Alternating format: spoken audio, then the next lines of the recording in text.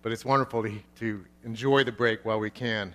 And I know it's a good sign of a healthy church when we enjoy being with one another. If you are a guest with us, welcome. My name is Paul Buckley. I'm the lead pastor here. It's my privilege to usually be the guy that brings God's Word every Sunday. We have a book that's really a miraculous book. It is God's very words that He's preserved for us because He loves us, because He's a glorious God and He wants to make Himself known. And so for us, as we gather in His name, we gather before Him to experience His presence. We do that in singing, we do that in sharing of His Word, and we do that through the preaching of His Word. And that's an important part of our worship time, and we devote about 45 minutes to the preaching of His Word, because it's His Word, and He visits us through His Word. We'll be looking at Mark chapter 6, verses 14 to 29 this morning. And we've been going through the Gospel of Mark and learning about Jesus. This wonderful book has been given to us that we might see, behold who Jesus is. We might be amazed by Him. And the implication from that amazement is that we might believe in Him and we might follow. That's really what the Gospel of Mark is about. It's about amazing us. It's about creating faith through beholding Jesus and then calling us to follow. We've been following the storyline here, and it's had a lot of exciting moments. And at this point in the story, there's a large section devoted to quite a sordid story, really, here in the Scriptures. The Scriptures don't pull punches. God, through His Word, exposes humanity for all that it is, both in terms of its nobility and also in terms of its depravity. And so in this story today, we're going to see both. This is something that is worthy of reality TV and more. It's raw humanity on display, both its noblest and vilest. We're going to learn about Herod and John the Baptist this morning.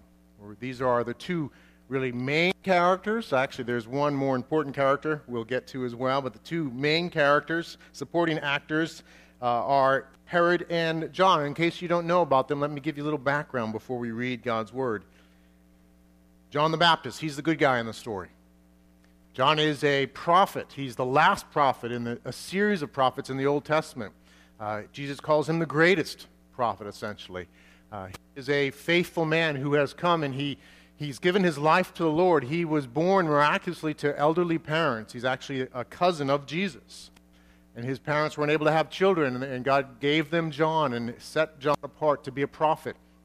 He lived in the desert. He survived on things that were in the wild, locusts, grasshoppers, and wild honey. He wore a camel's hair outfit. He lived a very simple Spartan life. And his ministry was to call people to repent, to turn from sin, and to believe in God, to come back to God. He called the people of Israel to repentance and to express that repentance and that renewal through baptism. And so that was his role, and he did it faithfully. He's the good guy in this story. The bad guy is Herod. Herod Antipas is his name. He's part of the Herod dynasty. Maybe you've heard the story.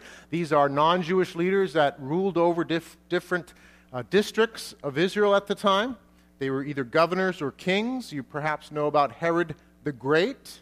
He's the Herod who ruled at the time of Jesus' birth. He rebuilt the temple, glorious temple that was rebuilt through Herod. But Herod had mixed motives in what he did. We know the story from Jesus' birth that he sought to kill the Christ. He sought to kill Jesus and was unable to, but in the process killed all the young children in and around Jesus' birthplace. This is his son, and his son is equally a villain. He is actually very capable but also ruthless ruler. He had betrayed his own brother to the Roman authorities, and another brother, he stole that brother's wife. He goes on in the story to do other things. This is the bad guy, Herod. So that's kind of the scene here as we begin the story. These two main characters, John and Herod, and ultimately through their story, it's pointing to the main character of Scripture, God the Son, Jesus Christ. Well, let's pray and ask God to speak to us, to teach us through His Word, to show us ultimately Christ. Lord, we thank You for Your Word. We thank You, Lord, for this story today and all that it teaches us. Lord, I ask you to help me to serve you and to serve your people and to serve all here as I proclaim your word, as I teach your word. Would you use me? Would you bring attention to yourself? Lord, I want to fade in the background, and I want everybody to be drawn to you. Lord Jesus, be lifted up and draw men and women to yourself this morning. We look to you and we anticipate your work in our midst, and we thank you in Christ's name. Amen. Please look with me at Mark chapter 6, verse 14 and following. This last week we talked about, just a little introduction. Last week the 12 apostles were sent out to proclaim the gospel, to heal the sick, to drive out demons, and this work has been very successful. And then verse 14 talks about some of the results. It says, King Herod heard of it, for Jesus' name had become known. Some said, John the Baptist has been raised from the dead. That is why these miraculous powers are at work in him. But others said, he is Elijah. And others said, he is a prophet, like one of the prophets of old. But when Herod heard of it, he said, John, whom I beheaded, has been raised. For it was Herod who had sent and seized John and bound him in prison for the sake of Herodias, his brother Philip's wife, because he had married her. For John had been saying to Herod, it is not lawful for you to have your brother's wife. And Herodias had a grudge against him and wanted to put him to death, but she could not. For Herod feared God, for Herod feared John, knowing that he was a righteous and holy man, and he kept him safe. When he heard him, he was greatly perplexed, and yet he heard him gladly. But an opportunity came when Herod on his birthday gave a banquet for his nobles and military commanders and the leading men of Galilee. For when Herodias, his daughter, came in and danced, she pleased Herod and his guests. And the king said to the girl, ask me for whatever you wish, and I will give it to you. And he vowed to her, whatever you ask me, I will give you up to half my kingdom. And she went out and said to her mother, for what should I ask? And she said, the head of John the Baptist. And she came in immediately with haste to the king and asked, saying, I want you to give me at once the head of John the Baptist on a platter. And the king was exceedingly sorry. But because of his oaths and his guests, he did not want to break his word to her. And immediately the king sent an executioner with orders to bring John's head. He went and beheaded him in the prison, and brought his head on a platter, and gave it to the girl, and the girl gave it to her mother. When his disciples heard of it, they came and took his body and laid it in a tomb. God's word, Mark 6:14 to 29. This is certainly a gripping story, a gruesome story, an awful story. We learn some key lessons in this story, and most of all, ultimately, we learn about Jesus. We see in this story the courage and faithfulness of John and the duplicity and corruption of Herod. And through this story, actually, we have a picture into Christ. And we have a foreshadowing of what is to come for one very much like John, Jesus Christ, the ultimate prophet. This story speaks about John's death, but it points to Jesus' death. And through this, in this Gospel of Mark and through Scriptures, Jesus' death also points to the call to all who would follow him to die with him. These three are tied together. And really, we could sum up this story and what it means this way. As John died, so must Jesus die, and so must I. As John died, so must Jesus die, and so must I. Let's dig into these three important things that we draw from this passage. First, as John died. John is a faithful man. He is a prophet, as I talked about. He is a man who's been called by God, and he's been faithful. God called him to this extraordinary life. He could have had maybe a normal life. He could have lived in a regular home and been married and had children and done a a regular sort of job and glorified God and all those things, but God called him to serve him. And John obeyed that call and served the Lord and lived this life of sacrifice for God. He was a faithful prophet. He was a picture, really, of the faithful prophet, of the faithful believer who gave his all for the Lord to the point of death. And he was faithful in the face of some great danger. He was bold enough and faithful enough, courageous enough. And being courageous really isn't about just being strong in and of yourselves. It's ultimately for the believer putting your faith in the Lord, to know that he is the God who reigns, and I can trust him. And so John was courageous and unafraid to speak about Herod's sin. Now, he knew who Herod was. He knew what this family was like. He knew that they had no problem killing off their enemies. They didn't think twice about it, yet John was faithful to say to Herod, it is wrong, it's sinful for you to have your brother's wife. For he had basically stolen his brother's wife. They had become infatuated with one another. He had put away his other wife for no other reason than his lust for his brother's wife. Had made her his own, and it was sinful just because of that, but also under the Jewish law. And Herod, though not a Jew, portrayed himself as obedient to a degree to the Jewish law, the Mosaic covenant. And under that, it was wrong to marry a woman in this way. And John was faithful to declare that to Herod, to call Herod to repent and return to the Lord. What a man, what a faithful man he was, and yet it cost him a lot. Herod was a man who was duplicit. He was a man who had conflicting motives. John is a man who's faithful. He's faithful to the Lord, and in his faithfulness he gets in trouble. It's interesting. He's a man much like the list. He really belongs on the list in Hebrews chapter 11. There's this list in Hebrews 11 of these faithful men and women who believe God. And because they believed God, they did all sorts of things. For some, it meant they did great exploits. They conquered kingdoms. They saw the dead raised. People were healed. All these wonderful things, but also in Hebrews 11 are those who were faithful, and as a result of believing God and obeying him, they lost their lives. Persecuted, sawn in two. John belongs on that list, but he's a contrast to Herod. Herod is a man in this story we see who has these mixed motives. He's conflicted. He likes to listen to John. There's something going on as he hears John.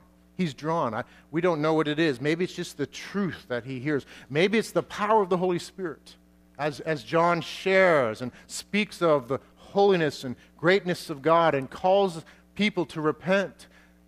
Herod finds himself drawn. He likes to listen to him.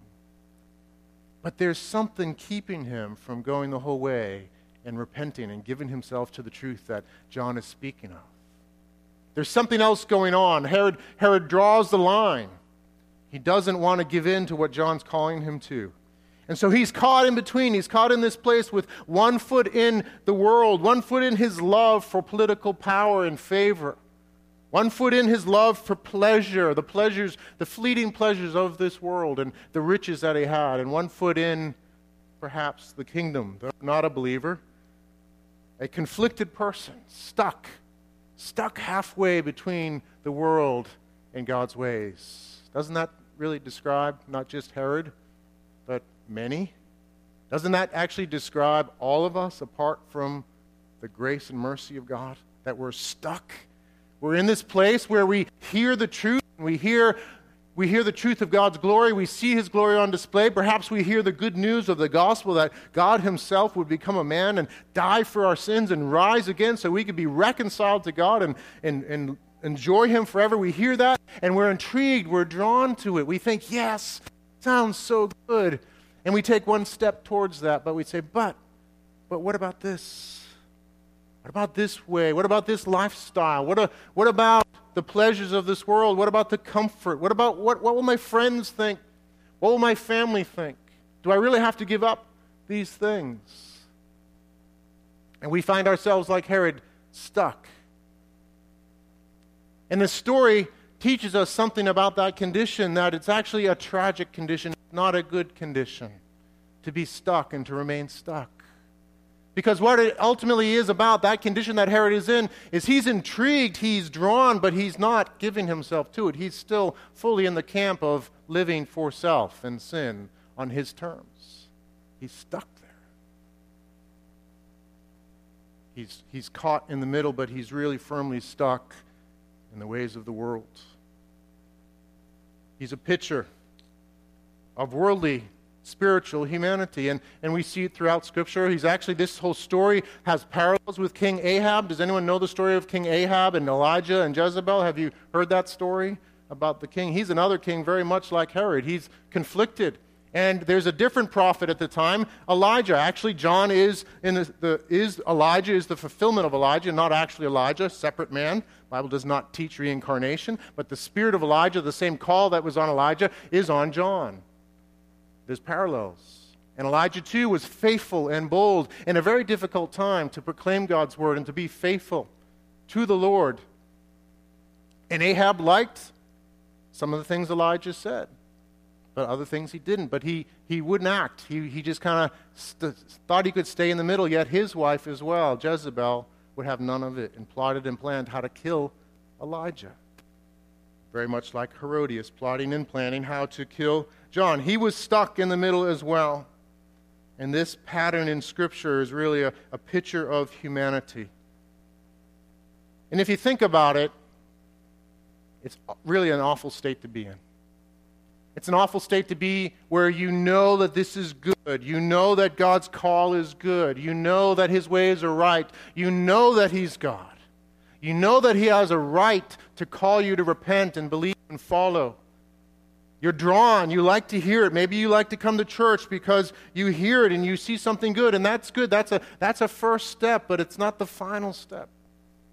And it really is a terrible place to be in that place where you're drawn, but you think, I don't want to give this up. This story's for you. Here in that place today, and really we've all been there, and we are often there during our weeks, caught in the middle. Caught in the middle in this wretched state between two desires, competing desires. If that's where the story ended, it wouldn't be very encouraging, would it? If I just said, okay, have a great day, would go from here and think, oh, what am I to do? What a wretched person I am. Who will rescue me? We'll get into that in a minute. In this story, these competing desires, these different figures conflict. And when you have in Scripture so often and in history so often a king who loves the world more than the Lord and is a powerful man, and you have a faithful prophet, it usually doesn't bode well for the prophet, and such is the case here in this story. John is in prison for saying these things, and then there's this party. And Herodias has been plotting and planning and waiting how to get her revenge on this man who would dare to insult her and her family. And so Herod throws a party, his own birthday party. He invites all the rich and famous of the area, all these influential people at his party. And it's a party that probably has lots of drinking and celebrating and so forth in a worldly way. And at some point, his stepdaughter comes in and dances. Now, you have to understand that this is not just a normal dance. This is not, Buffy and Bobby, Lawrence Welk, dancing in a nice way to accordion music. This is something quite different. This is the sort of dancing you'd see with showgirls or at the MTV Music Awards. This is sensuous dancing. This is dancing you wouldn't expect actually a daughter of nobility to do. We don't know all that went on, but she comes and she dances and she pleases Herod and all the guests. They are like can often happen with worldly sensual dancing. Singers who do this sort of stuff know what they're doing to draw a crowd to their music. So that's what's behind things like MTV Music Award dancing and so forth. Don't go there, but that's what's going on. In this case, they are pleased by her dancing, and Herod probably has had a lot of alcohol at this point. He's having a good time with his friends. He's pleased, and he says, what can I do? What can I give you? Up to half my kingdom. I don't think he necessarily meant literally up to half his kingdom, but he's just boasting in front of his guests. He's in the moment Whatever you want, that was fantastic. Just tell me what you want. And Herodias has Herod exactly where she wants him. He's made a fool, in a sense, in front of all his guests, made this vow to her daughter, and now she gets what she wants. So the daughter goes to Herodias. What should I do? She's probably a young teenager. What should I do, Mom? And Herodias knows exactly what she should do. Ask for John the Baptist's head on a platter. Awful, gruesome, terrible thought. So she goes and asks for that. And Herod, his true colors are shown at that moment. He may have been intrigued by John. He may have liked what he said. He might have attested that it was true, but when it came down to it, the most important thing to him was not truth, not what God had to say or do, not God's authority. It was his own reputation, his own pleasure, his own power. So the moment of testing comes, and his true colors are shown. Okay, I've been exposed here. I don't have an option. Bring his head on a platter. He's reluctant. He could have just said, no, this is God's prophet. I will not touch God's prophet. He could have done that, but he's exposed. His true motives are exposed, and so he gives permission. He gives the order for the head to be brought on a platter, and it is John the Baptist, this great prophet, this faithful man, is executed. And in a horrible moment of evil and injustice and dishonor of God's prophet, that head is brought on a platter, presented before all the guests to this young girl who brings it to her mother. It's a low point, the story of God's people.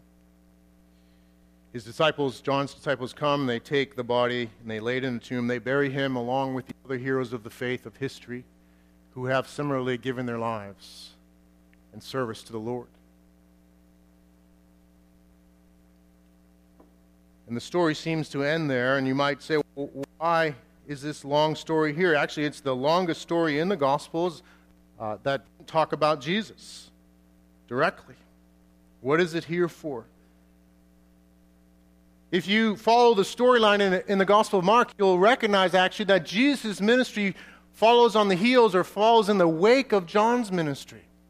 So Jesus starts his ministry. John, at the beginning, is out in the desert proclaiming Jesus is baptized, and John is put in prison. And that marks a moment in Jesus' ministry where all of a sudden he goes public with his ministry, starts going throughout Galilee. So John is put in prison. It marks a moment, this transition in Jesus' ministry. It goes public. And now at this point in the story, John is put to death, and now there's a turn in Jesus' ministry. You'll start to see as we go through Mark. All of a sudden now, Jesus will start talking about his death, his imminent death, that he's going to die, that they're going to put him to death, that he's going to suffer the same sort of thing that John did. There's a turn in the story here. And we'll see it as we go through the Gospel of Mark.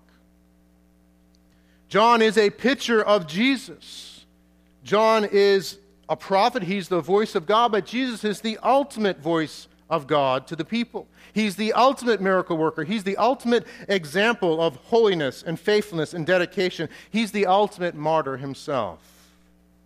And this story is pointing to Jesus. It's getting us ready for what's going to happen to Jesus. It's helping us understand this reality of the death, of John's death, but Jesus' death, and with that, the call for his followers to die as well.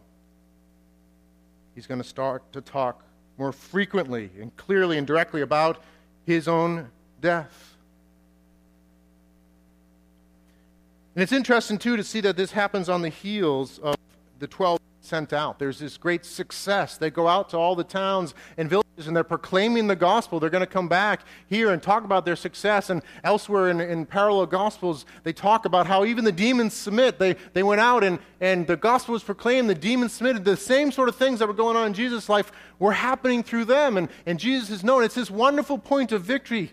But on the heels of this victory is this great evil, as so often happens when God's people are faithful in the mission. We can sometimes awaken the activity of the enemy. I believe that the enemy is happy with us if we're quiet and inactive, if we just keep to ourselves.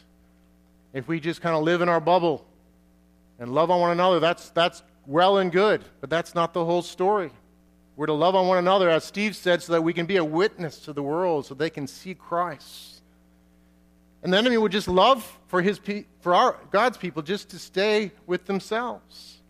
But God calls us on a mission. He calls us to go out. He calls us to be involved with things like prison ministry and just loving our neighbors and sharing. That's the call. That's the mission. But often what will happen is when we're on mission, the enemy will realize, okay, now I'm going to start opposing. That's when sometimes the trials can come. That's the history of the church, and yet God is sovereign over that. The book of Acts is a wonderful testimony of God's care for his people through the ups and downs as they are faithful in mission. And here, as this mission goes forward, all of a sudden this evil of Herod is awoken, and it does not bode well for what's ahead. Jesus is following on the heels of John the Baptist and what he is to do, and he is to die as well. That is the climax of the story in the gospel, his death and his resurrection. That's where it's headed. And Jesus' death is different than John's death. John died a faithful man. He is a hero, but Jesus is more than that. Jesus comes in his death and resurrection to win a victory through his death and resurrection, to be more than a hero of the faith who's faithful like John, but to be a hero of the faith who's faithful unto death to the point of being able to die for the sins of God's people. He takes on himself in his death the sins of God's people. He bears them on the cross. His death is planned by God as the place of substitution, the place of dying in the place of all of God's people, all who would turn and trust in him. Your sins, if you have done that, had been placed on Christ on the cross. He bore the sins of men, and he suffered and died ultimately at the hand of God. He bore sins, he bore the wrath, the holy wrath of God for our sins. So his death is different. His death is different than John. It was similar but different. It was a death of substitution for us. And he was God in the flesh, dying for us on that cross. And so the death of Christ is the ultimate death of the prophets and the faithful. In its perfection, but also in what it provided. It provides for forgiveness for all who put their faith in Christ. That's wonderful good news, because the wages of sin is death. Our sin, the things that we have done, the choices we have made, our rebellion against God, our ignoring of God. You know, sometimes that's the sin of people, of us. And we may think, well, you know, I didn't ever do anything all that bad in life. I never killed anybody. I never stole anyone's wife like Herod did. Why is God so upset? What's the big deal? But a life of ignoring God is really not all that different than a life of doing heinous things. Why? Why would I equate those two? Because they're both the same thing. They're both saying, my life is on my terms. I do what I want to get what I want. And maybe what you want is such that you don't have to go out and do terrible things to get it. But it's still saying, God, I don't want it your way. I want it my way. It's fundamentally the same. Just one, it results in worse things than others, but it's still the same heart. And God said, if that's your heart, you're in rebellion, you're separate from me. And the wages of sin is death. The consequences, the just response, the just punishment for that attitude is eternal separation from God. Now, yeah, in God's mind, there are different levels of sin, so don't get me wrong, don't get the scriptures wrong on that. But you're not in a better place because you haven't sinned as much as somebody else down the street or in the newspapers. If you're in that place where you have life on your own terms, not God's terms, you are in danger. And I know so many people like this. As we were singing about that wonderful song, Lord, I need you, how I need you, I just first thought, yes, That's true. I know that. I need the Lord. And then my thoughts went to all my friends and relatives who their sin, their biggest problem is that they simply don't know that. They simply don't confess it. They simply don't recognize the obvious that they need the Lord. And they live their lives not singing that, but thinking, I have all I need. I'm fine. No, thank you, Lord. And I just thought, what a tragedy. Oh, God, would you so work in people's lives that they would just simply see their need for you, to recognize that they are in rebellion, they are separate from you, and they're on a course of eternal separation from you, that they need you, they need the death of Jesus Christ in their place. They need Christ crucified for their sins so they might be forgiven and reconciled to God. And they need his resurrection. Jesus came and he rose from the dead. He didn't just stay dead. He died for sins and then he rose again. So his death is unlike John. John died. His spirit went to be with the Lord, but he stayed dead. All the heroes of the faith until the final resurrection are staying dead bodily, though with the Lord. But Jesus did not stay dead bodily. He rose again, victorious over sin and death. He has been raised from the dead bodily, and he reigns and he lives right now. And so his death is unlike John's death. His death brings us hope. His death brings us the sure promise of resurrection. When we put our faith in his death for our sins and his resurrection, there is life and the promise that you too, in him, though you die physically, will be raised again physically and reign with him and enjoy him forever. And that eternal life begins the day you simply turn from your own ways and sin and believe in Jesus. Eternal life starts at that moment. It can start right now. You're sitting there in your chair listening. Just say, Lord, I believe. I turn and I believe. That's simple. And if you pray that, please let me know because I would love to pray with you. Wonderful good news in Jesus' death. So unlike any other death. So unlike John's, yet like it. And that is the rescue that I talked about earlier. When we recognize that I stand between two places, drawn to the world, drawn to an addiction, drawn to pleasures, drawn to making my job my idol. There's all sorts of things that can draw us away and become more important to us in our lives. Yet we hear the good news. The rescue is this: Jesus died for those sins so that I might be forgiven and free. And when you believe in that truth, you put your faith in him, there's power in you, first for the penalty to be paid for. Because if you've made those choices, be it today or at some point in your life, there's a just penalty, and that penalty gets paid for by Christ dying on the cross. But also the power is broken. That sin does no longer hold you like it once did. There's power in the gospel, power in forgiveness, power in his life in you. And if you're in that place where you're identifying with Herod, believe in Jesus. Put your faith in him, and there's power to say no to those old ways and yes to Christ. We would love to pray with you and encourage you to come and be part of this local church or another to experience that power. For God uses the friendship, the family of Christ to help us in that. Thank God for the good news that delivers us from the fate of Herod and Herodias. For the end of their story is a very sad one. There was no repentance. There was a walking out of the consequences of their choices and all that meant. Herod had his luxury and his comfort and his fame in this world, and that was it. Unless he came and put his faith in Christ at some point, he is in a place of darkness and regret and despair. You needn't be there. Today could be the day for you, perhaps, where you put your faith in Christ for the first time and you are rescued. And if you are already a believer, you needn't live in that perspective, that orientation. There's a better life for you. There's a life where sin and these things that have held you can be broken. And it comes this way. It comes through hearing the call of the gospel and dying with Jesus. And that's the third and final point. As John died, so must Jesus die, and so must I. Jesus calls us to die with him, to die to sin and self in the old way, It would be wrong for me not to tell you that, by the way. The good news is good news, but in some ways there's a cost to it.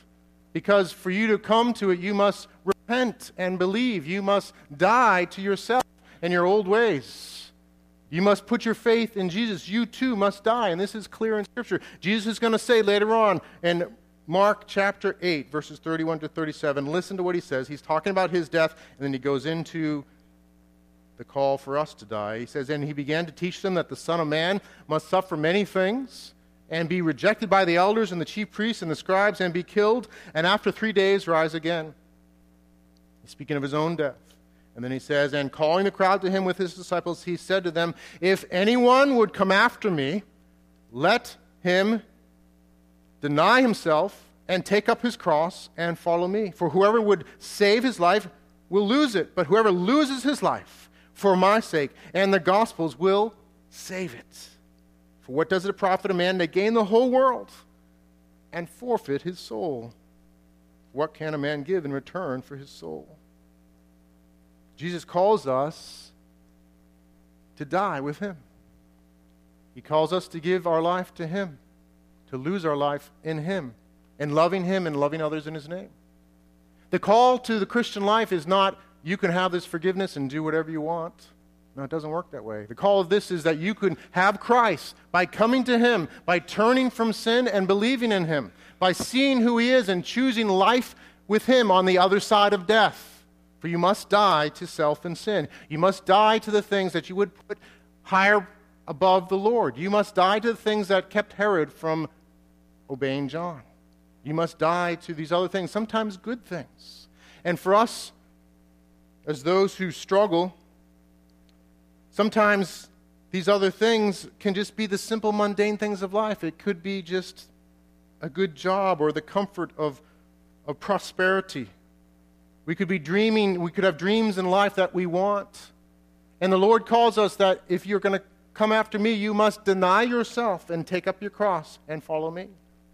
And you may need to deny yourself those things. It doesn't mean that God wants to make you live a Spartan life. He's gracious. He's generous. He blesses us. He uses blessings, so don't get that wrong. It's not holier to be Spartan and to give away all the blessings of this world. But it is holier to say, Lord, these blessings are not more important than you.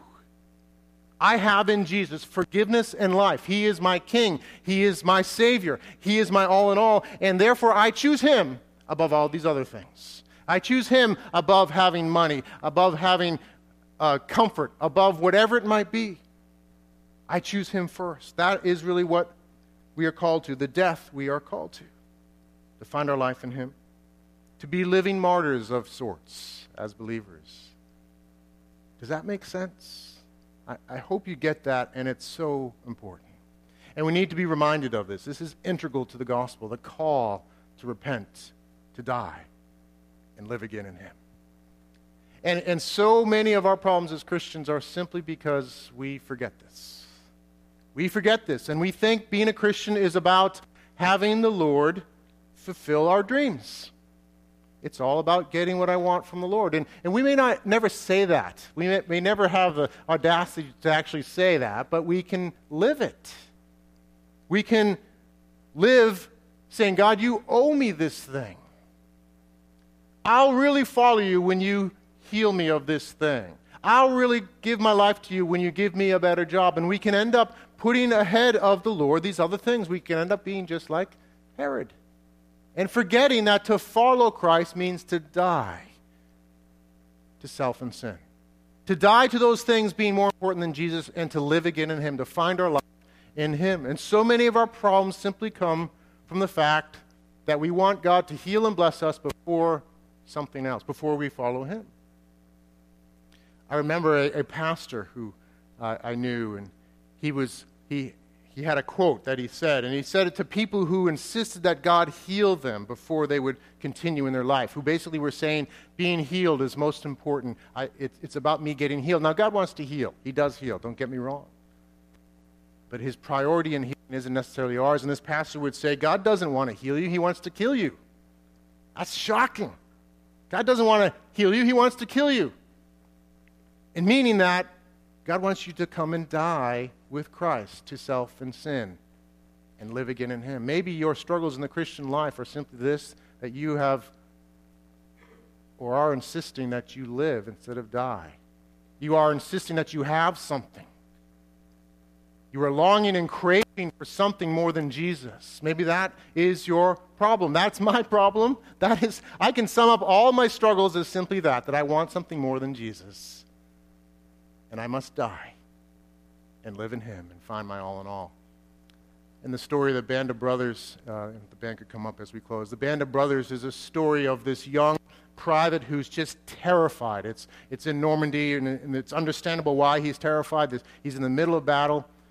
He's terrified. He actually has a point where he loses his vision. He's so afraid.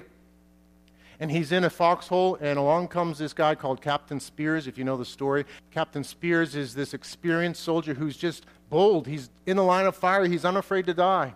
And he comes up to this guy, Blythe is his name, of the guy who's afraid, and he says to Blythe, the only hope you have is to accept the fact that you're already dead. The sooner you accept that, the sooner you'll be able to function as a soldier is supposed to function. So Spears says the secret to my courage is this: I've already considered myself dead, and now I live for the purpose of the army. For you as a believer, your success as a believer is the same truth. You must count yourself already dead and alive to Christ. And that perspective, that mindset takes care of so much. It reorients us. We must recognize the call here in this story we see today. John understood this, and he gave his life for the Lord. He knew what was ahead. The only way he had boldness to say the things he did to Herod was because he counted himself dead to self and alive to God. Christ, the ultimate picture of this, and in Christ we all have power to consider ourselves dead to self and alive to Him. And the good news is all the comfort we need. Forgiveness, loved of God, accepted. I belong to Him. Why try to keep myself alive? Let's hear the call of Christ Himself this morning to come die and live anew in Him. Let's pray.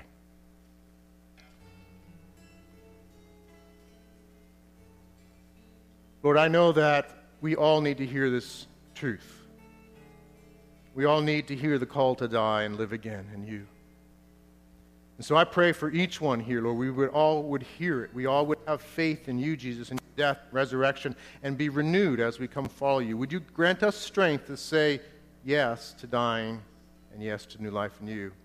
But I also pray, Lord, for those in our midst who are right now caught like Herod. I pray, God, would You grant them power to die, to repent, and believe in You, to die and live again in You, Jesus, to say, Jesus, I turn from sin and these things and trust in You. And that prayer would be more than words, but life eternal. Thank You, Lord Jesus, for Your call. Thank You for the life we have in You. Amen.